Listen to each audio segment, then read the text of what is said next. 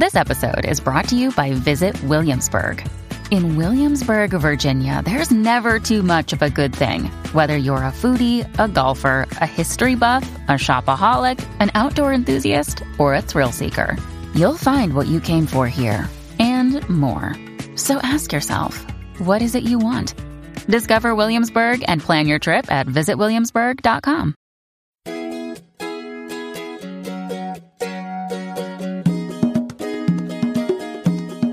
Welcome to the Modern Homesteading Podcast.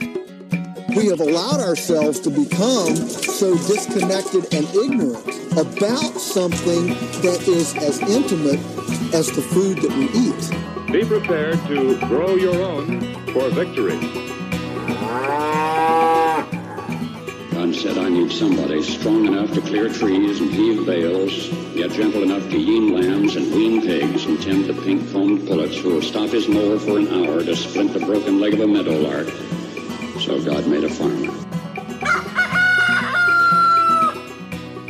Hello and welcome to the Modern Homesteading Podcast. Today we're going to be talking about building skills that, other than what we consider traditional homesteading skills. There's many skills you can develop that can, help you take steps towards self-sufficiency and sustainability. And today I want to look at what they're not those normal, what we consider homesteading skills. I think, what I want to talk about today doesn't have the satisfaction of walking through a garden and picking a tomato. It doesn't have the sense of responsibility of taking care of livestock. It doesn't even, hold the appeal of preserving your food for winter. These are the less glamorous things. These are the things you may not even want to do sometimes, but they're absolutely necessary. They'll absolutely make you more self-sufficient and sustainable, and we'll talk about that in a minute. Today's homesteading updates, I want to talk about, we've been doing lots of canning around here lately, putting up the green beans, putting up the beets, putting up, more pickles. I made sauerkraut, just lots of stuff going up. I don't know. We've been picking a lot of things lately and trying to preserve it. A few things went in the freezer. A few things went straight into making food that we're eating right now, and quite a bit's going into canning. So we've been doing a lot of that. Lots of pruning. I always find this time of the year, the garden starts getting a little bit out of control. Things start getting crazy. The tomatoes just go haywire. They're everywhere. You got to prune them back. The trees, I've got some trees that just start really bushy trees that really stick out. The mulberry gets crazy this time of the year. Just cutting things back a little bit, making some of the comfrey. Oh my goodness. Talk about pruning back some comfrey. I always feel like I'm wasting a little bit of that, putting it in the compost, even though I know it's a great compost activator. But I covered all the beds, put it everywhere I could think of, fed the animals with it, did everything I could think of to do with it, and I still had a ton of it. So, I'll probably put 2 wheelbarrowfuls in the compost pile. So, lots of pruning back, getting things cleaned up, straightened up, looking better, doing a lot of that here the last week or so. Also finished planting my late season garden. Got the kale in the ground, got some more beets, got some turnips. Let's see, I put some okra, spinach, carrots, just a few things that we're going to be growing later in the season. So, got all that planted last weekend and already a bunch of it popping up. I noticed the beets and the turnips both are up. Some of the kale starting to pop up. I haven't really looked at the other stuff, but yeah, I already got a lot of it already popping up in just a few days. So it's germinating and it's doing well. I got my seeds. This year I took some shortcuts. I had a lot of saved seeds from last year, but there was a lot I didn't have, and I didn't really feel like going and doing an order online. So honestly, I just ran down to Walmart and I picked up some extra seeds, some things I wanted early this spring. And I was very, very disappointed with those seeds. I've used them in the past, a couple of years ago, and I had pretty good luck. But this year I got really poor germination with them, and the stuff just doesn't seem to be doing as well as it, like last year when I used an online heirloom seed company. For this late season, I went ahead and ordered my seeds for this late season planting, and I went ahead and ordered them for next spring as well. And I got them from the Seed Guy, theseedguy.net, I believe it is. And they got really good seed packages. I've bought from them in the past and had really, really good turn out with their seeds for a really good price. Good heirloom stuff. A lot of it I've seed saved and I've been able to use year after year, but I needed another package because a lot of my seeds were getting kind of old, and I just didn't want to. I just thought, because the last time I got a package from them was 3 or 4 years ago, and I was like, well, those seeds are getting pretty old, so some of them that were left. So, and I didn't seed save some of that stuff when I should have. So I bought another package. It was like an $70-something package with tax and shipping and everything. And, I always like their seeds. So those are what's already popping up and germinating real well. So, again, I'm seeing real good results from what I get from them. So, highly recommend them. I did have a little bit of a shipping issue with them, and they had made a mistake, and I got a hold of them, and they quickly resolved it, even made a phone call to me and resolved it really quick. So very good customer service. And, mistakes happen. I don't hold that against them. It's just they kind of got something overlooked, and, it says 3 to 5 days on their website. Well, several, like 10 days later, I hadn't seen that it shipped, and I called them, and some things got overlooked in the process there, and boy, they were very apologetic and very quick to ship it out to me. And I think I got it just a couple days later. So quick resolve. And like I said, I don't hold anything against anybody when mistakes happen. It's how you handle that mistake that's what makes a difference with me. And they handled it very, very well. And so I'll definitely always do business with them as long as they keep doing things like that. So very pleased with their operation. And they're, like I said, they're a small operation, couple people, husband and wife, I believe, just doing it. And they do a lot of business. So check them out if you're looking for some seeds. Let's just jump into our main topic, the other homesteading skills. I guess why I wanted to talk about this is because just recently I found myself knee-deep in a homesteading project, literally. And it's not the kind of homesteading project you want to do.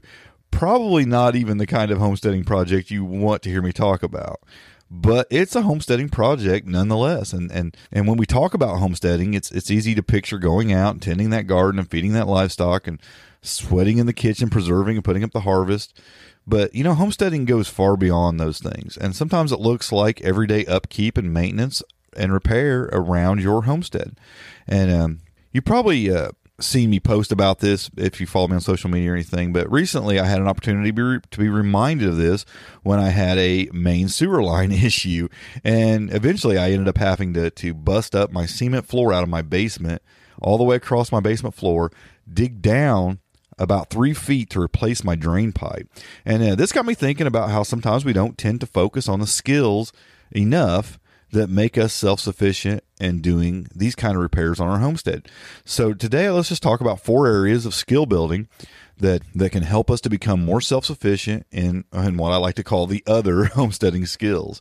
And the first one I'll talk about, just because I had the recent opportunity to hone my skills in it, is plumbing. Plumbing deals with 2 things. It deals with water coming into your homestead and wastewater leaving. And one is obviously more pleasant to work with than the other. I mean, dealing with the sewer lines is definitely messy work, and it's not pleasant. Neither one are pleasant, really. You're usually in awkward positions up under a sink or, down in a basement up under a crawl space or something like that. So it's not always the funnest thing to work on, but it's important to know how to do it. Learning to work with plumbing can come in real handy for a lot of homesteading projects, such as irrigation systems, rainwater harvesting systems, building aquaponic systems, livestock watering setups, and many of the projects you actually enjoy doing and working on around your homestead. Plumbing will help you dive into those. But the things you will be most glad you learned plumbing skills for will be basic plumbing repairs. When something breaks or just isn't working right, repairs can cost hundreds or even thousands of dollars, and many times basements can flood and can ruin things like furnaces, water heaters, and that can only just add to the expense. So being able to diagnose and quickly repair a plumbing issue can be really important. So what kind of things might you want to focus on in learning plumbing? Well, you might want to first find out what kind of plumbing your homestead has. Does it have copper pipes, galvanized steel, PVC, PEX? PEX is kind of recent on the scene, and that's a really, really good one to work with. I'm really enjoying that one. I've kind of did a lot of changing over. Actually, when I first moved into my house, we had a lot of galvanized steel pipes. This is 20-something years ago, and started changing a lot of that over to PVC as things have busted, and we just kind of changed things and put PVC in. But now I'm really seeing the value on the water lines, your incoming water lines, of switching over to PEX lines, and it's a lot easier to work with and has a lot of benefits. But find out what you have, and even determine whether you need to switch some stuff over or not as time goes on. But knowing what your homestead has will kind of give you an idea on the areas you need to learn. Like, for instance, if you have copper pipes, you're going to want to learn how to solder those, put those together and solder those pipes. And it's a skill. I mean, there's a little trick to that. My grandpa taught me how to do that when I was probably like 12 or 13. I remember he had to go and he was just a handy man. People would call him, and he'd go around and do a lot of jobs for people, so he'd take me with him sometimes. And I remember him showing me how to take a propane torch and solder copper water lines. So that was kind of cool. But learn how to fix those things. Learn how to work on those. Learn how to make repairs on all the types of plumbings your homestead has, whatever that is. Copper, galvanized, steel, PVC, or PEX. Just learn about those things. Learn how they work. Learn how to put them together. Purchase the necessary tools for working on your plumbing. There are some specialty tools for some of that stuff. For years I cut PVC with like a Sawzall or a hacksaw, and then I found something called PVC cutters, and wow, snip, snip, snip. You can it cranks up and kind of ratchets, and it just pops that pipe and cuts it. And it makes, when you're working with PVC, it makes them so much quicker and easier to work with. So something like that. Just figure out the tools you need. Keep the glue and things like that on hand that you'll need to make a repair, and or whatever you need. You might need the plumber's tape to seal up threads that you're putting together and things like that. Keep those things. Find out the necessary tools for working on your plumbing, and then also keep a few pieces of your type of plumbing on hand. Keep a few feet of whatever you have, the sizes you might need. Keep some couplers and things like that, some emergency pieces that you can make repairs with quickly if you need to. Also, figure out where to shut off your water. Probably the most important thing is figure out where to shut off your water at. Always know that about your homestead. Know where all the shutoffs are, where you can shut down the water. If you blow a pipe, how can you quickly get that shut off and possibly reduce the amount of damage that happens because you got that shut off quickly? So those are just some tips for learning plumbing, and what you might want to focus on learning. And I'll tell you, folks, and I'll mention this several times, YouTube. I almost hesitate and feel weird even mentioning that YouTube is the best place to learn these things, but it just is. I mean, when you can watch how to repair something, it's so much better than a lot of other ways you might learn. I mean, obviously, if you have a friend who's really good at this, calling them up, having them come over and help you and show you hands-on is the best way to do it. But second best is really YouTube. You can kick up a video and it can show you step by step on how to make a repair on something. And there's a video for everything. So I'll probably mention that on every one of these things I'm talking about today. But yeah, kick up YouTube and it can show you how to make a repair. The second thing I'll talk about is carpentry. Basic carpentry skills have also served me very well over the years on my homestead, and can also make you more self-sufficient, as well as save you a lot of money. It can be helpful when it comes to building coops, pens, building arbors, trellises, just about any other building project on your homestead. You'll probably find this skill helpful. You'll also find this skill is probably most used and helpful in making just basic repairs and maintenance on your homestead. Replacing some rotten wood or something like that in your house. I mean, just finding places where it's going to be helpful. Working in the barn and replacing some boards here and there or something like that. Building a fence. I mean, I find that I use my basic carpentry skills all over the homestead. And I'm thankful. It's something that I grew up with. My dad, he taught me how to build things at a very young age. I mean, like, at 6 or 7 years old, he would have us pulling nails and hammering nails into things. I think, one, because he would buy a lot of used lumber. Always. He knew guys that were tearing down houses. We even tore down some houses and barns, things like that. And we reused lumber all the time when I was a kid. I remember we had piles of used lumber. We'd stack it. Me and my brother's job was to pull all the nails out of that wood. So we'd go out there with hammers and crowbars and we'd get all those nails. And then my dad was so frugal that we even had to sit there and straighten out any nails that were reusable. Like if they were not really bent up, we would have to sit there and tap them out and straighten them out and put them in jars. So we always had buckets and jars and whatnot of used nails that we could reuse. So me and my brother got a lot of experience pulling nails. Well, then we also got really good at driving in nails. My dad would have us hammering things together, putting things together. So I got a lot of, basic knowledge at a very young age on carpentry skills. Learned how to use saws. You start with hand saws and move on into power tools, using skill saws and sawzalls and even table saws and things like that. But I think one of the most important things you can learn when learning how to do carpentry work is learning how to make accurate measurements. That's something my dad taught me at a very young age that has been very handy my entire life. The old measure twice, cut once quote. You always want to do that. You want to make sure of your length, and cutting to an accurate measurement is very, very important. And so learning how to make accurate measurements, learn how to read a tape measure and a ruler very accurately. I mean, right down to at least the 1/16 of an inch. You want to be able to read that and get a good handle on that. It's not difficult, but there are some people who just don't know how to do it. So learn how to do that. Learn how to read a tape measure. Learn your basic carpentry skills. If you're not good at driving a nail, you can do it. Just practice. It's one of them things that experience will be a great teacher, and the more you do it, you'll get better at it. Nowadays, a lot of things put together with screws. I mean, my cordless drill is the most used tool on my homestead, and I have a Phillips screw bit in it, and I have a lot of wood screws and drywall screws and things like that I use to put things together with.